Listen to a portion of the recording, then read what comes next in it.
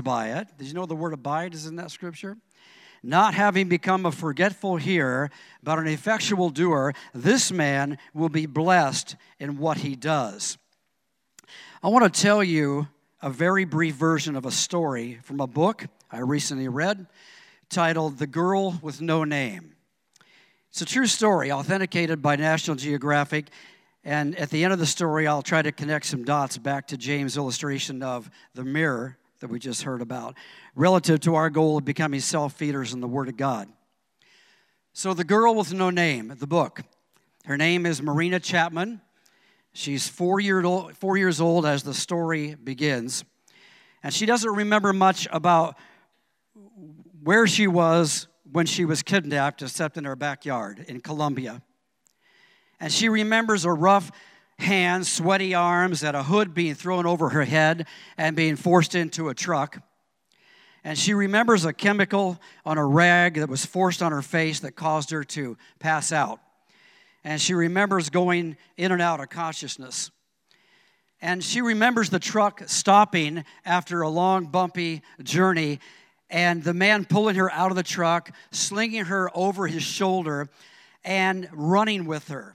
And as branches and thorns were tearing at her clothes and her skin, it just seemed like she was being taken to the end of the earth.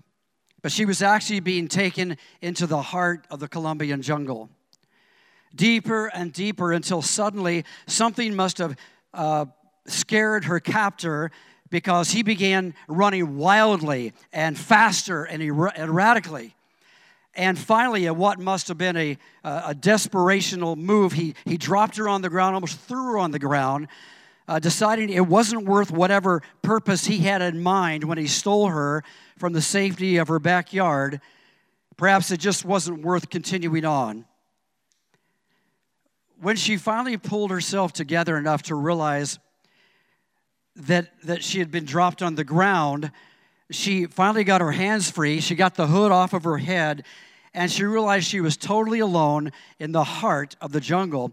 And as any other 4-year-old would do, she began to cry and to scream for her mother. But all she could do was eventually curl up inside of a hollow tree that she found and spend the most terrifying night of her young 4-year-old life. She just laid there in the trunk of the tree in a fetal position, wondering if death would come in the form of a hungry, wild animal, or maybe her kidnapper would come back and find her again. So for 3 days and 3 nights, she went hungry and terrified, crying out for help until her voice finally gave out. But she was so deep in the jungle, it was hopeless. But finally, on day 3, something amazing happened when a troop of monkeys noticed her. And at first they were hostile towards her, scared of her, and she was scared of them. But over the next few days, something extraordinary began to take place. The monkeys began to realize that she wasn't a danger, she wasn't a threat, and they began to leave bits of fruit and nuts on the ground by her hollow tree. She began to lose her fear of the monkeys and started watching how they broke the nuts open and what kind of berries and flowers they would eat, which ones were poisonous, and which ones they discarded. And she began to mimic the monkeys' behavior. She played with them. She hunted for food with them. She learned and imitated how they communicated with one another, with their sounds. Whether it was a sound that they were playing or calling to one another, or whether it was a sound for danger. She learned all the sounds until she was actually speaking their language.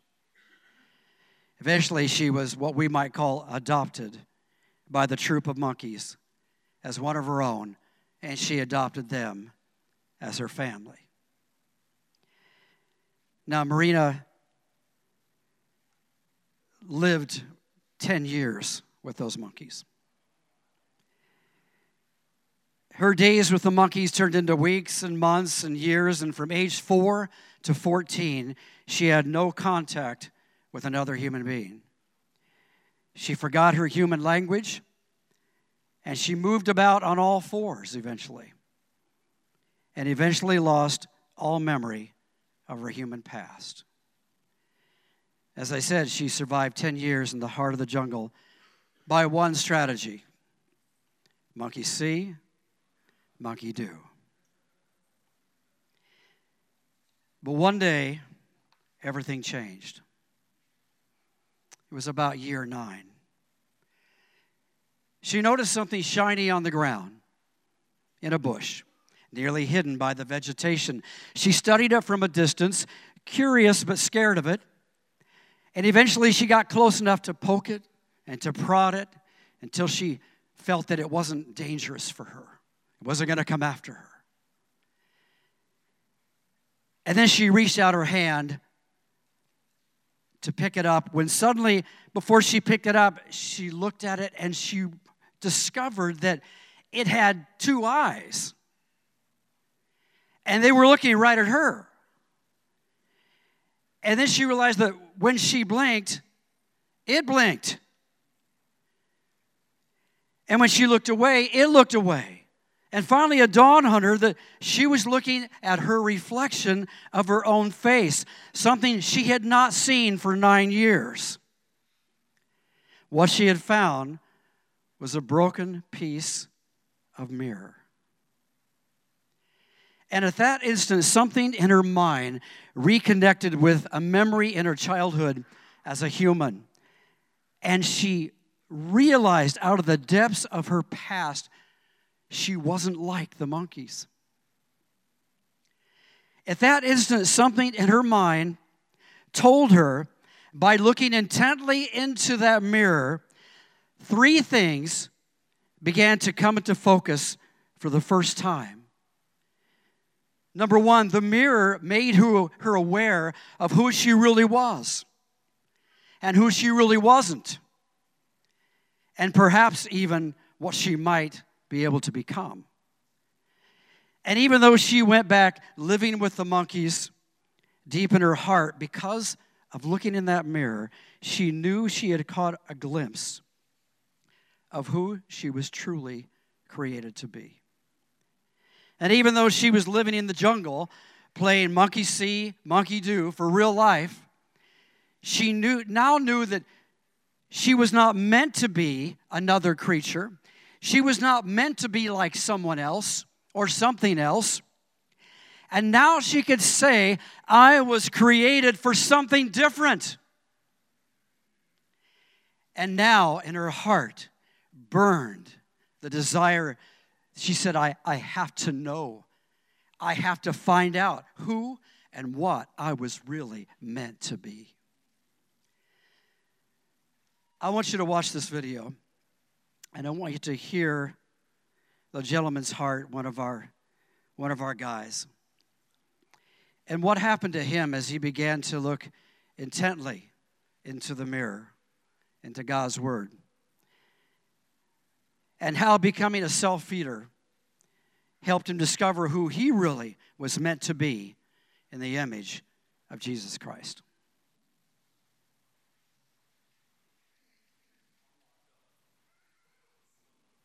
You're locked up in the computer? I do a very mean shadow hand puppet, but other than that, I can't help you, brother.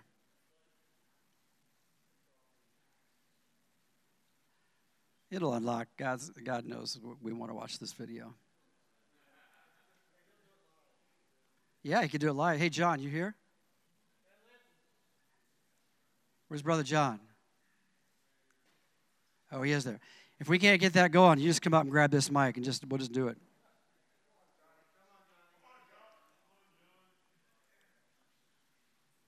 What do you think? Are we still locked up? Getting close? Okay, John, you can still breathe. Huh? Yeah, I guess everybody turn their Wi-Fi off if you haven't done that from Brian's last directive. That'll help a little bit. Turn it on airplane mode or just turn it off. You know, that book is a pretty fascinating book with Marina Chapman. She's about 65 years old now. She has a family. She has children. She's married. She lives in the States. And she's got a huge tree in her backyard that she actually climbs up and lives in half the time. It's quite an amazing story. I don't know if she ever became a believer. It doesn't say that in the story. After I got done with the book, I prayed for her because I thought if anybody could believe in Creator God, it would be her. All right? So as I said, I want you to watch the video. You're gonna hear John's heart, what happened to him when he looked into that mirror. A friend of mine, Bobby Johnson, decided to join the. I moved with my family to Bakersfield from Santa Barbara, California, about 7 or 8 years ago. A friend of mine, Bobby Johnson, invited me to the journey. I didn't really know what it was, but I knew I wanted to meet some other men of God, and decided to join the journey. So I journeyed with him for about a year. I really loved the material, and began to read the books and go through the manual. And the second year, I was asked if I wanted to become a guide, which I really wanted to do. I saw my life change in that first year, and I saw other guys' lives change, and I wanted to continue in that. So I started as a guide, and was still, going through the material and encouraging our guys to as well. When we got to journaling, of course I did the journaling. I did the STAR method in the manual, but it was more or less checking the box, I guess I would have to say. I modeled to the guys what it looked like. See, I grew up in the church. I'd been reading the Bible my whole life. In fact, I'm a type A personality, kind of an engineer type. I use checklists all the time. And if you look back at my checklists over the last 15 years, the first item on my checklist every day was devotions. And most days it got checked off. But I found myself in the journey, I felt like I wasn't really clicking into the key of what journaling really was about. In fact, I saw this guy in my group. His name was Dan Bartel. He would bring his journal to the group that I was guiding, and he was pulling nuggets out of his journal that were just blowing my mind. And I was like, that's what I want. And so I began to press into what I was missing, and discovered what it was is I was not really inviting the Holy Spirit to come with me in my time of self-feeding. I was reading the Word, but I wasn't asking the author of the Word to explain it to me as I read it. And as I began to journal and began to do that, more scriptures unfolded about the Holy Spirit's role in teaching us and explaining the scriptures to us. In fact, it says in John 16 that He will take what's on my heart and He will give it to you. He will transfer it to you. He will share it to you. So as I began to pray and ask the Holy Spirit to do that, He would reveal His heart to me. And I started to receive those revelations that I saw Dan having. And my time in the Word started to become alive. In fact, I look at it now as a treasure hunt. I know His Word is full of treasure. I had this thought or a vision, maybe, I don't know, of an old, gold mine. It's got those wooden A-frames and the single track coming out of it that they'd push the ore carts in and out. And there's this one string of lights down the center with just enough light to get in there and do their job. That's kind of what I was doing for years, just going in and doing my job, reading my Bible, checking the box. But going in and asking the Holy Spirit to show me where the truth was, what He wanted to teach me is like going into that mine with a headlamp on, and you'd go in and you'd see these veins of gold in the side of the mine that you never would have discovered without the Holy Spirit showing you what He wanted for you that day. And since then, my time in the Word has never been the same. Self-feeding is been just a dear part of my life. In fact, I'm starting to not call it self-feeding anymore. I'm calling it Holy Spirit feeding, because that's what He does. I mean, wouldn't it be crazy if you had the author of the book that you're reading and you wanted to know more about it, and He's sitting next to you and you wouldn't ask Him? And I just began to think, why aren't I asking the Holy Spirit every day? What do you have for me today? What do you want to teach me? Show me the Father's heart. And He began to do that, and my self-feeding and asking the Holy Spirit just really became a vital part of my life. I think as a guide, we can tell the guys all we want about the importance of self-feeding. But when we come to our group and share the revelations that we receive from the Holy Spirit as we read His Word, they're attracted to it. They want that as well. And I've just found in my life, attraction is far more effective than promotion. When men see a real relationship with the Father, and as my relationship with him has grown, I'm just so super encouraged. I'm thankful to be part of the journey, for the way the STAR process works and the STAR method. And self-feeding is just become such a vital part of my life. I love to share it with others. I can't wait to continue in it. I can't imagine myself ever not doing the journey, because every year that I go through it, I receive much more than the guys that I guide with. Well, the table of sweets really is empty. It's not nourishing. And to get into the inner chamber, we pass through the table where God's word is, where we're nourished. But as we read in the book, The Journey of the Inner Chamber, the feast on the table is not the ultimate feast. I think sometimes I used to get caught up with reading God's word as a habit of something I should do. But the purpose of reading God's word, I'm more and more convinced, is just to know him better. I don't read it to learn more. I don't read it to be a better person. I read it to know him better. In fact, I'm starting to look at his word as a relationship manual. And the more that I read his word and learn more about him and more about myself, I can enter into that inner chamber, which is true fellowship and intimacy with the Father, where he can impart his life, his very heart to me and share it with me. I moved with my family to Bakersfield from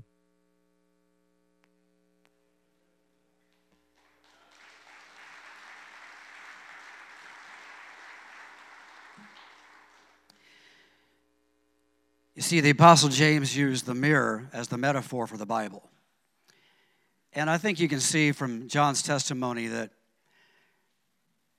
he was living and experiencing the self-feeding, which is another way to say he was looking intently in the mirror. Looking intently, not just glancing at it as he walked by. You know, when we look in the mirror, guys, and we see ourselves, sometimes we don't like what we see. Sometimes we don't look like the man of God that we picture ourselves where we'd like to be. But the Bible is not using that mirror to reflect something that we would say, well, it's going to discourage me. I'll never be that guy. I'll never be like Jesus.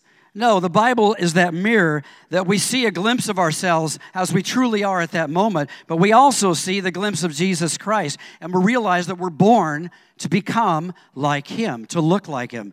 And we discover there's no reason. There's no reason to go on playing monkey see, monkey do. There's no reason to go on imitating the world's values and the current culture's definition of what a man is supposed to be. Because, guys, the Word of God exposes the world, its ideals, and its man code for what it really does produce. And what it produces are refugees. What the world produces without Christ is refugees. Refugees who, when they look at their natural face in the mirror, they walk away, immediately forget what kind of person they were. And so there's no opportunity, no even chance for transformation or change when you're okay with who you are. When you don't even know that you're emaciated. When you don't even know that you're starving. When you don't even know that there's some better food out there. When you don't even know that what's on the table of sweets is bad for you. That as soon as you eat it, it'll burn up all the calories immediately and you'll be left starving for something more. You just get more and more and more. And you may get fat. And you may get obese, but you're going to die because you've been eating the wrong stuff. Refugees don't know it, you see. They look in the mirror. They see what they look like, but they really don't see. And they walk away and forget who they really are. Brian told me I could speak from my heart, and for a minute I'm just going to do that as I wrap up here. Because, guys, I believe with all my heart that we're living in a time in a world, in a history of the world that has lost sight of who their Creator is and why He created them. So how important is it that you and I get serious about going deeper as self-feeders? I don't care how deep you are. I don't care how deep I am. Whatever depth that is, why is it important to go deeper?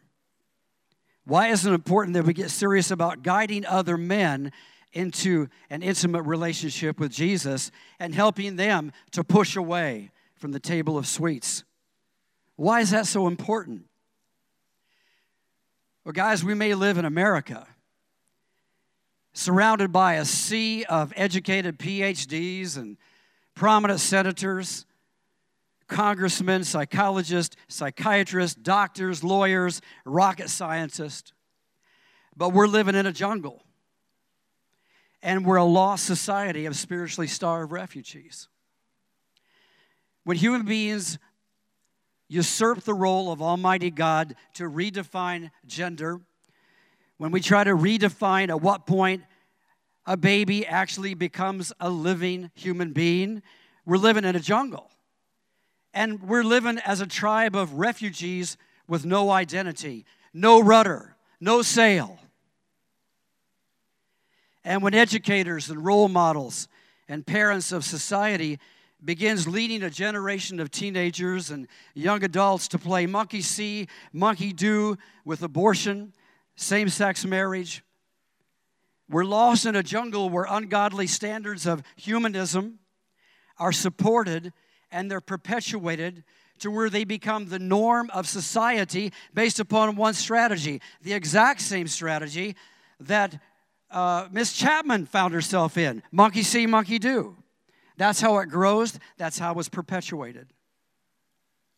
You see, men, what the Apostle James was telling us and what we know to be true is that when I neglect to feed my soul from God's Word, when I begin to read and absorb what other people say about Jesus who don't know Jesus, it's like looking in the mirror and walking away and forgetting how spiritually emaciated I've really become.